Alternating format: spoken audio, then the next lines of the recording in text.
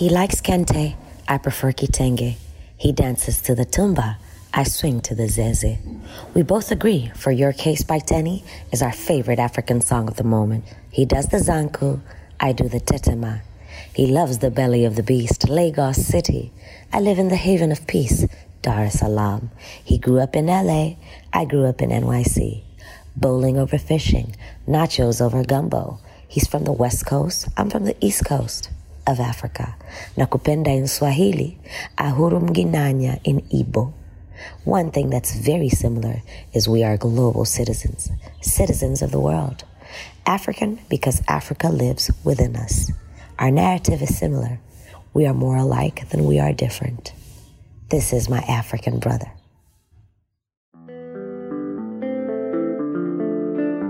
Deep Dive with me, Vanessa Mdee. So we're discussing African influence on global culture. And I start each of my podcasts with a poem. But I wanted this particular poem to be a little bit different. I asked you questions that were based around the fact that you're African, but you're a global African in the sense that you are based and live and work in the United States. And as much as you have a lot of African influence, you're very much aware of the global scene. So I'd like to invite my guest today, Ugo Mosier. Yo, yo. It's a pleasure to be here. We're vibing out on this comfy couch. I feel at home. So anything could be said today. Yeah, it's a great setting for you to feel at home. So please feel at home and feel free to discuss it freely and fully and feel like this is a place of complete security. Thank you for having me. Where does Mosier come from? Mosier comes from the Igbo heritage in Nigeria. It's a last name that was passed down from centuries. My great-grandfather had the last name and now I have it. My dad and my grandfather and I actually are all Ugo Mosier, so I'm the third generation. Oh, wow. Mosier the third. That sounds very like a monarchy. I like that. So the first time I met Ugo, and this is something that, a lot of people don't know. So I'm going to take you back to the year. Let's go all the way back. I was an on-air personality on MTV, and I was working on a unique show called MTV Base Meets. And so we were looking at meeting exceptional human beings from across the globe, be they in Africa, America, and Europe, and Asia, wherever. And basically, we'd sit down with this inspirational person and have a conversation with them. But within the conversational space, we would invite Africans in that region that were doing some cool things, right? So the first episode had former two-time Nigerian president Obasanjo. The second episode had Russell Simmons, so we shot it in New York City. The third episode had Akon. We shot it right here in LA.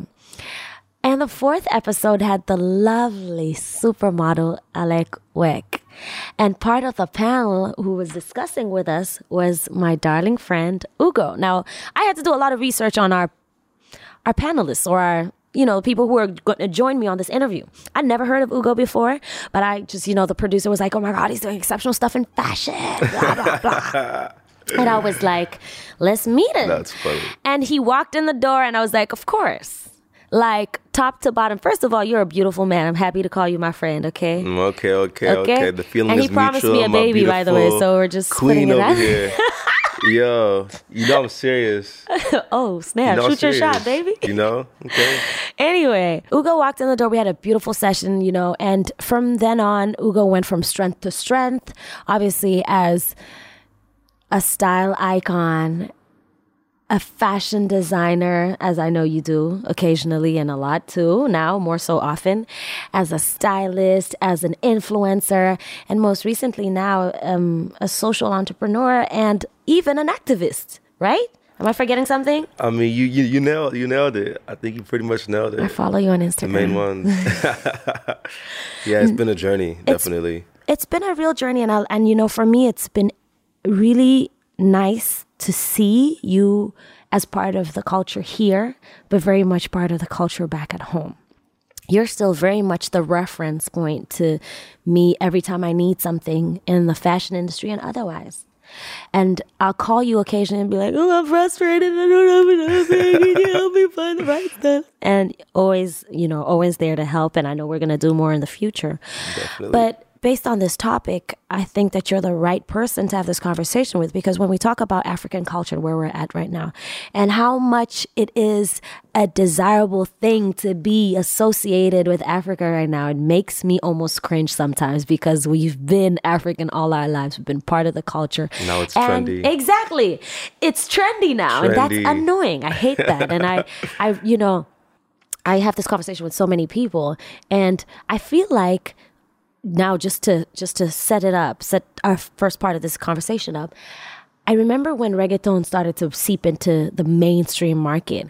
Reggaeton was, like everything you were hearing on the radio. Everyone took a dive in the reggaeton. Beyonce. Everyone. You name it. And Sean Paul was the guy. Like, he was the guy. He was like the pioneer, and then everything came into America and the world. And now I'm feeling like it's I'm going to use the word Afro pop, because Afro beats is specific to a particular region. We'll explain this a little later too. But I want to hear your opinions, firstly, on the African influence in your market and what your opinions are. Definitely. You made very strong points, and I can agree with you on this, on Africa being a current trend all around entertainment, from fashion to music to even television and movies. Last year, Netflix bought its first African film, Lionheart with Genevieve. So it's definitely a rise in the demand for Africa. And you can thank Black Panther for a bit of that, for starting the conversation. But what it is, there's still a lack of authenticity with what's being pushed out and what's coming out. Vogue is still going to Africa and paying photographers $100 for their huge campaigns. Valentino's still going to Lagos and hiring local photographers and paying them nothing for their campaigns. They pay Mario Testino $250,000 for. It's still happening today. And I think that as the pioneers of all things Africa, that's been doing it since day one, it's our duty now and our job to run through the open doors, because these doors weren't always open for us. It was a lot harder for us to have these conversations and find people that are trying to talk about Black power and African empowerment. And now that the ears are open for the conversation, it's our job to really push it, because by the time we know it, you'll go to Tanzania and you'll find that the Chinese and the Indians and the Russians have built infrastructure there. That's what's happening right now all over Africa. It's in entertainment, it's becoming a trend, but in business, it's a bigger trend. Right. It's an even bigger trend. The amount of companies from Google to Sony and Universal, the record labels, that are all now trying to get that African wave and hop in the money. For me, it's really important now more than ever to create more things to tell the story. Can you identify a year or a time or a space or a moment in which you thought this is the time that you noticed the change? Because you mentioned that before you would walk into these interviews or these spaces and speak Africa and share that narrative, and people were not like super receptive. Right. Can you pinpoint, even if it's a personal moment for you? One of the pivotal moments when I realized that there was an impact or a shift in the conversation was 2 or 3 years ago, when I was working with Dolce & Gabbana in Milan. And each season, I help them curate their list of influencers and people to bring to their shows. I've done this for Balmain and Givenchy and Dior for years. And for the first time, Dolce was like, hey, do you have any African artists that we can have walk in this show?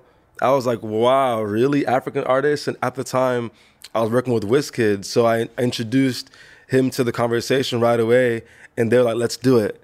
Like, they were down. Wow. And for me, it was the first time. I've lived in Paris and worked in Paris, worked in Milan, worked in London, and I've never had anybody request an African artist for anything. So that was what I knew was that there was a conversation change. Wow. Yeah.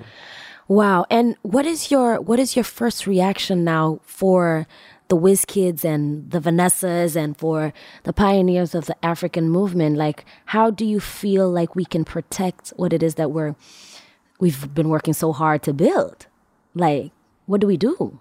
The way for us to protect what we have is honestly to manage it and guard it properly. You know, we have to understand the leverage that we have now in the world, knowing that we are the gatekeepers of the authenticity of the culture. Right. Like, we need to continuously stand strong and push that, you know, be able to shed light on our countries, our regions, our continent on a way other people can't, you know. Yeah. Film movies there, film documentaries there, show things that people haven't seen before. You know, I think it's really about owning the content that's coming out of Africa.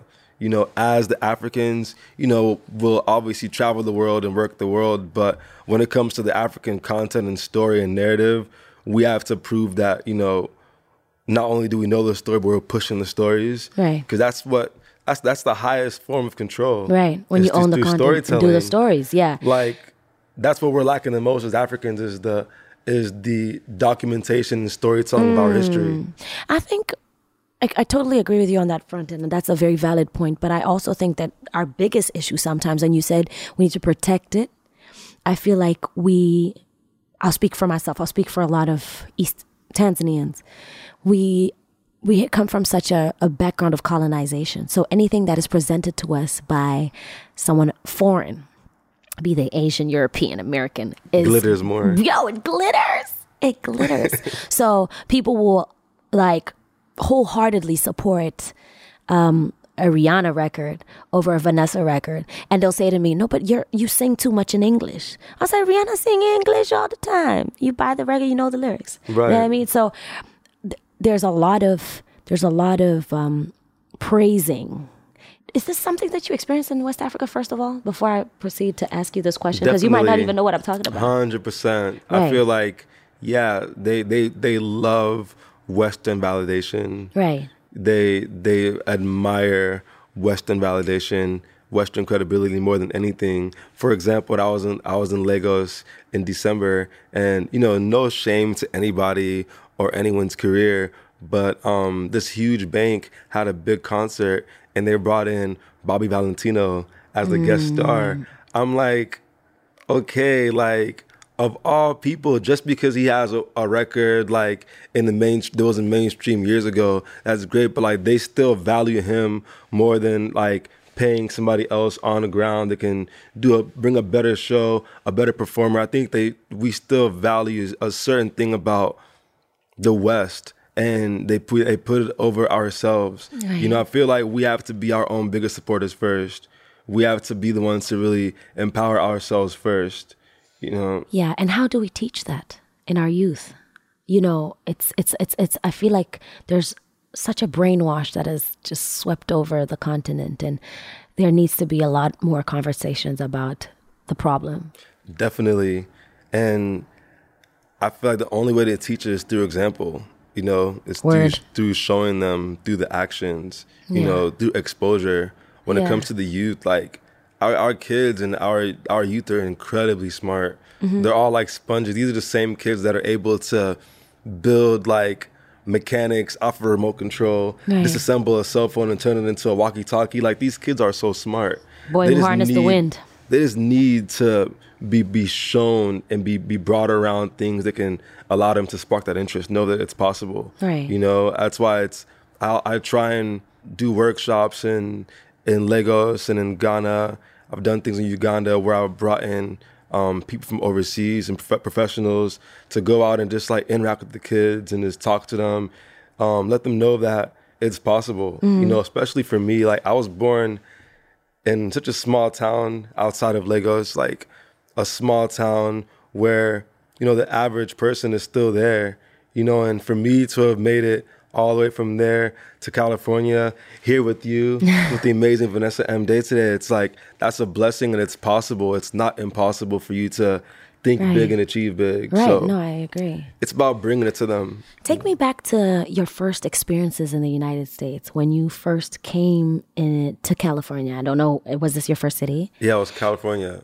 So, take me back to, first of all, take me through the process. Take me through the journey. You got on a plane from Lagos, I'm guessing, and you're moving to the United States, and you're here for the first time.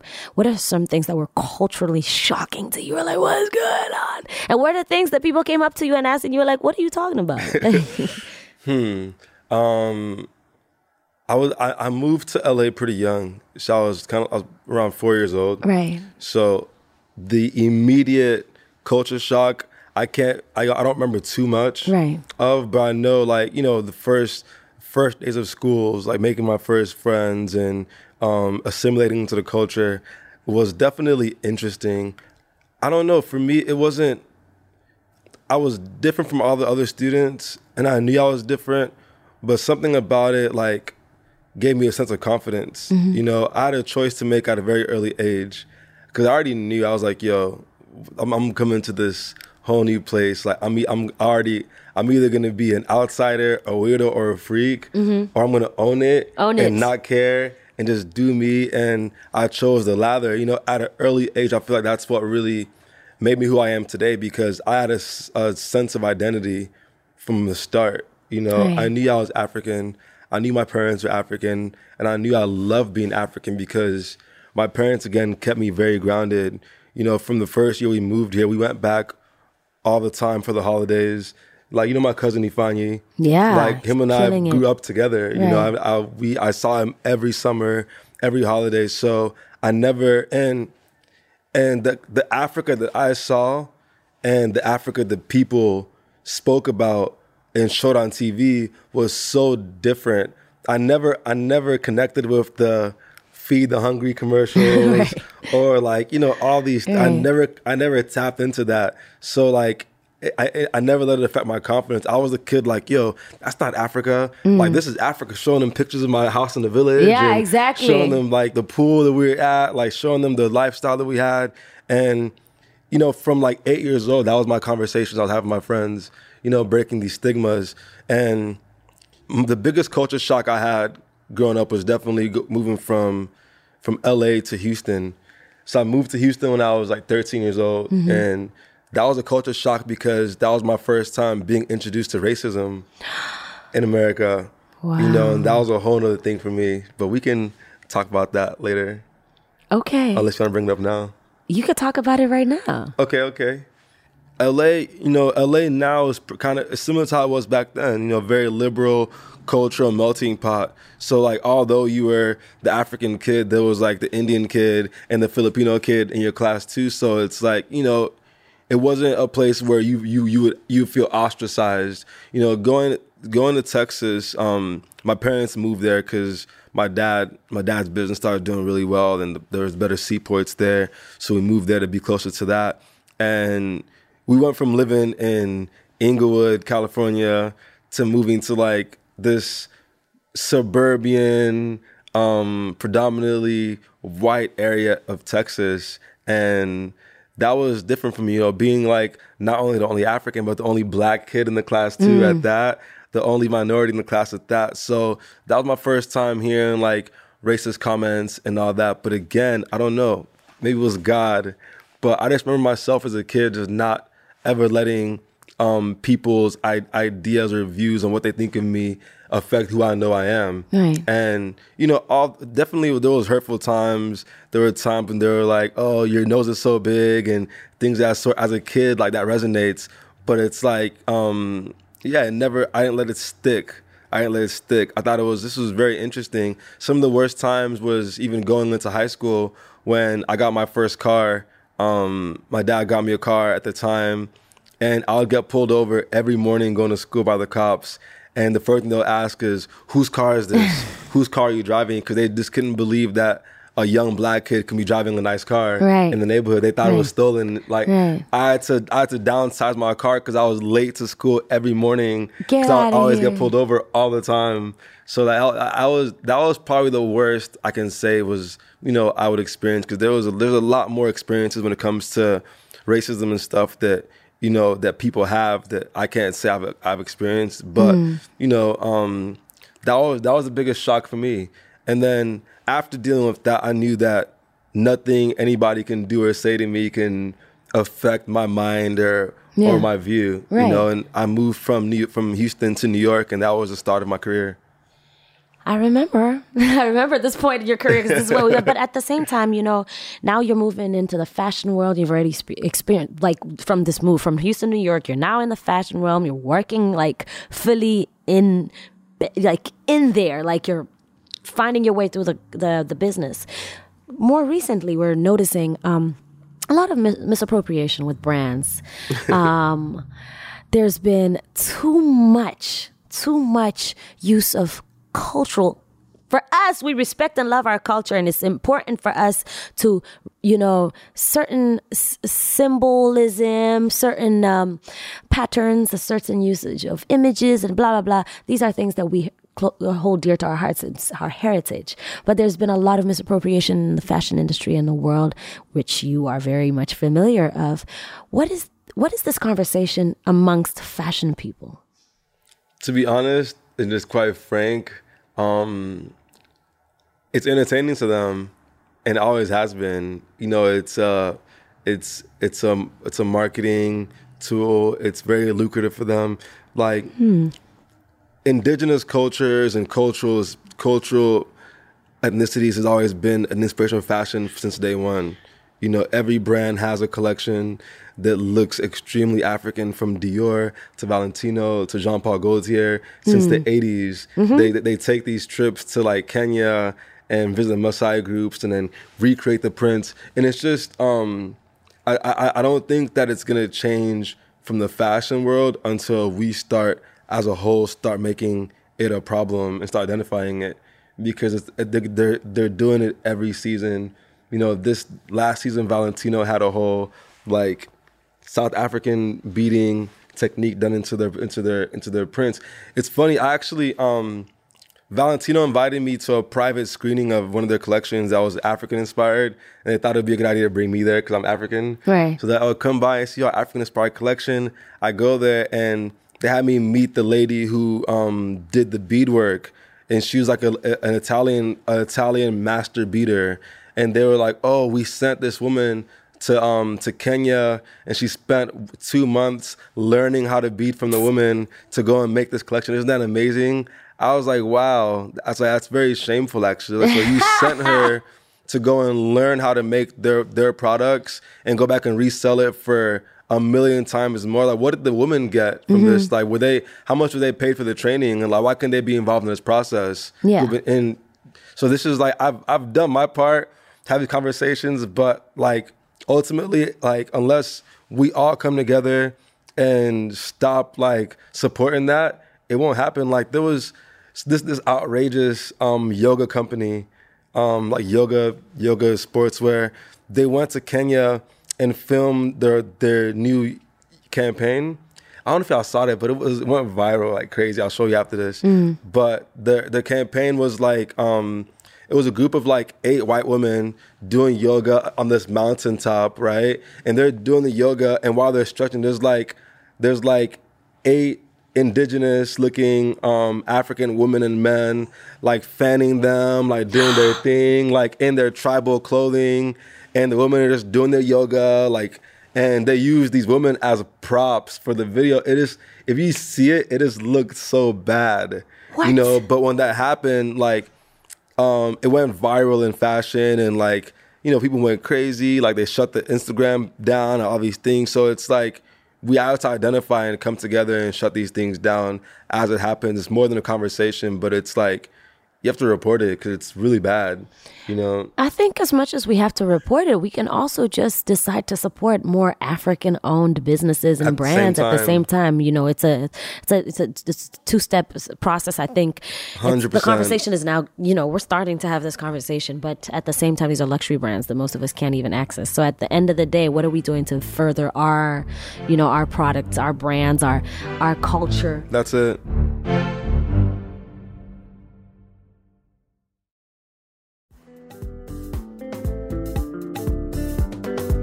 have this conversation so much in the music business. I'll go into a space, maybe I'm recording in Berlin, Germany, and this has happened to me before. Someone will say to me, so what is a typically African sounding drum pattern? And I'm looking at them, I'm like, I don't know what your question means, actually. At all. You know what I mean? Because if I needed a typically like sounding drum pattern, I would gladly work with the many drummers in my cultural groups who are available to me at all times. Like, please don't ask me dumb questions. But at the same time, it's because the African conversation is so trendy. Like, I don't respect that. Like, so trendy. But here's the thing. We are in a very fickle industry where you could chew it up like bubblegum, the sweetness is done, and they'll spit it all out.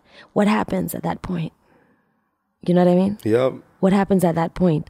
So for us as, you know, pioneers and people who are part of the culture, who are developing the culture still, because we're still when I speak of the music industry in Africa, we're still developing. We're at a point where we're just getting our royalties in play. Like, we're just getting publishing now. We're just getting the, you know, just like, starting to stream. You know what I mean? Just starting to stream music, just starting to stream podcasts, Yeah. So what is the correct conversation to be had? As much as we're paying attention to what the Western world is doing with our culture, I think we need to kind of shift it and come back to like developing our culture at the end of the day. You know what I mean? So it's nice that we're here and we're present, but we also need to pay attention to what's still being developed on our side of the world. And it's good to know how. 100%. You know, you can't just look at one side of the coin and think, oh, they're coming to Africa to know how. We've been coming here.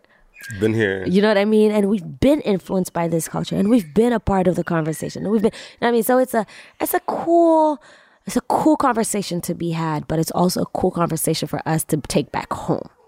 Absolutely. And be like, let's stop focusing on what's not ours. Let's focus on what's ours. So I think that's how we should change it. Yeah, so we had a little baby in the room. We love him. He's a little superstar. He's okay now. But as we proceed with our conversation, I just want to, you know, there's the misconception that all Africans come from the same spot and can speak the same languages and refer to the same culture, and we're all from the same type of, no, we're not. As much as we're from the continent of Africa, Ugo is from West Africa, Nigeria, and I'm from East Africa, Tanzania. So it's basically like literally flying from the east to the west coast. Literally. With an even bigger separation, because our different countries, different leaders, different social, you know, classes, and what we refer to as, and you know what I mean? So, different food, different language, different fashion, different prints, a lot of differences. I noticed that a lot of what is trending in terms of like in the African music scene, or rather in the global music scene and in the global fashion scene, is a lot of influences from West Africa in music and East Africa in fashion, but a little bit of both, actually. I think a lot of the prints come from West and East, but in terms of music, a lot of West African music is more of an influence, or more of a trendy space for the global scene. I was watching an interesting conversation between Wizkid fans on Twitter, and they were speaking on his involvement at Coachella. And that's my brother. I respect him a lot. I'm a big fan of his music. I don't know the reasons why he didn't perform on that stage, and even though he was slotted for 2 weekends, I don't know. That's up to him. And, you know, he definitely has his reasons. But there's a larger conversation about how can we be at this space and time and not have people step up to the plate? And why did he not show up? And this conversation now had the Twitter fans were talking about there's so many different opinions. But one opinion that stuck out to me is that from the beginning, Wizkid just didn't want to submit to what the Western world or America wanted to give him, in the sense that he was nominated for a BET Award at one point in time. And he refused to show up because he felt as though it was disrespectful for the awards to be given out prior to the main show or not on the main stage. This year, the African Award was given out on the main stage. I think, yes, at the BET Awards, or was it before? It was on main stage. Main stage. Mm-hmm. So strides are being made, and certain people have to go through experiences that will kind of change how we're viewed, and so on and so forth. What is your opinion of all of that? And wow, it's a tricky one. Very, very great perspective. I never thought about.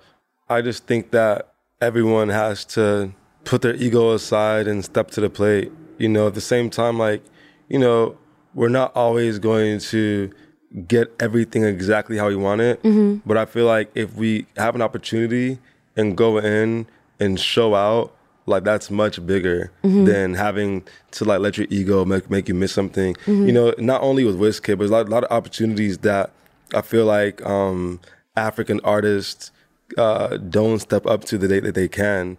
I was at Global Citizen for that festival they had last year. In South Africa, yeah. That was amazing. It was incredible. But I don't know, to be quite honest, one African artist did a really great job. Casper killed it. Casper did a great job. I believe the bands did a good job. But ultimately, Beyonce and Usher, they came and brought so much fire to the stage. Performances. Right. They came and brought super. They went all out, and it's there's no reason that Beyonce can come all the way from LA or Usher come all the way from Atlanta and come to South Africa and put together a more unique performance and show.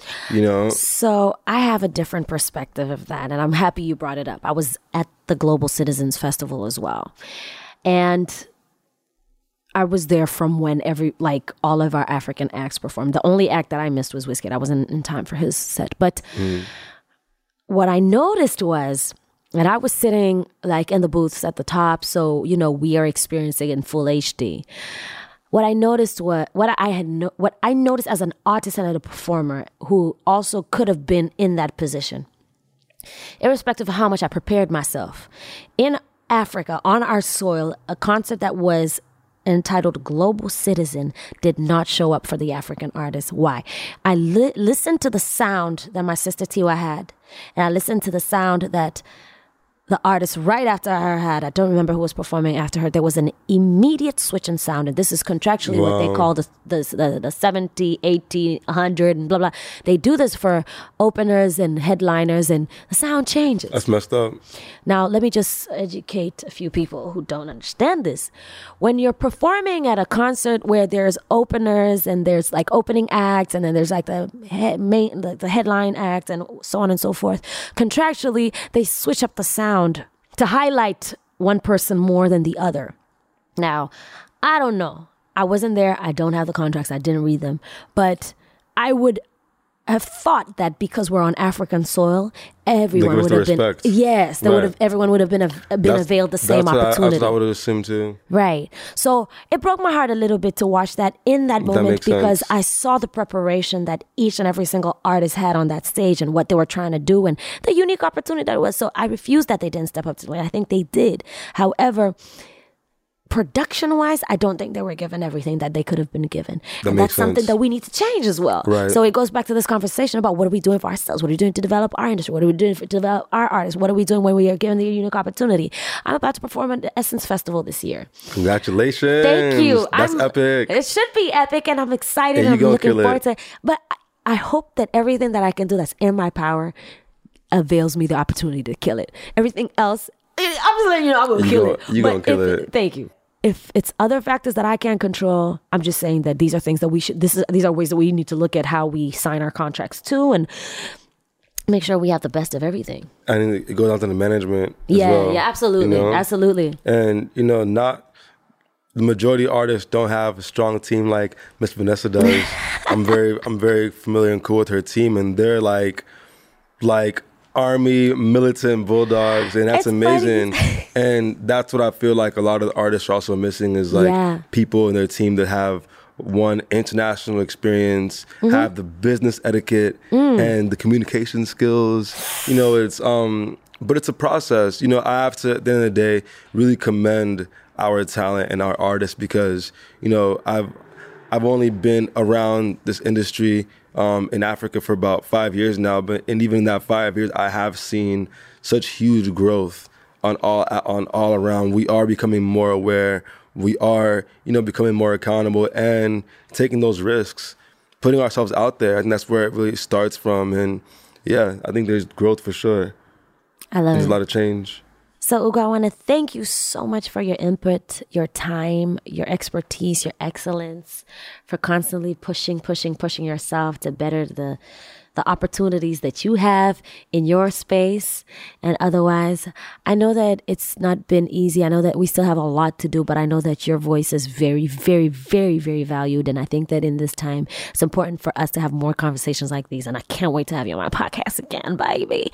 So I'm just saying, follow him. How can we keep up with you? Yo, I can't wait to come back. What an awesome time. Good vibes. Yes. Yo, congrats on everything too. Thank you. Everything you're doing inspires me as well. Like, you've always been consistently putting on for the culture. Consistently, and it's beautiful to see you blossom and finally get the acknowledgement you deserve. Thank you. Yeah, you can find me on the usual IG at UGOMOZIE, Ugo Mozier, and from there you can see the rest. Thank you, Ugo. You know what I want to, as I leave, I want to impart some Swahili knowledge on you. Hey. I want to test your ability to pick up tongues. Okay. You'll probably be really good at this, actually. Let's go. But I want you to say, and this is an inspirational quote, okay? Haba na haba hujaza kibaba. Haba na haba hujaza kibana. Kibaba. Yeah. Wait, say it again. I need to say it the full time. Haba na haba hujaza kibaba. Haba na haba hujaza kibaba. Hujaza kibaba.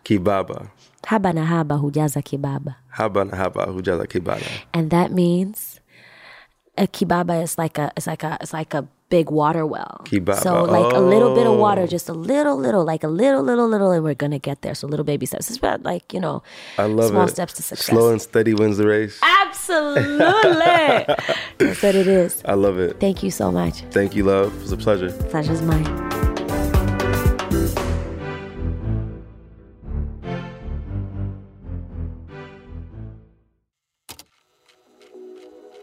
From Jam Street Media.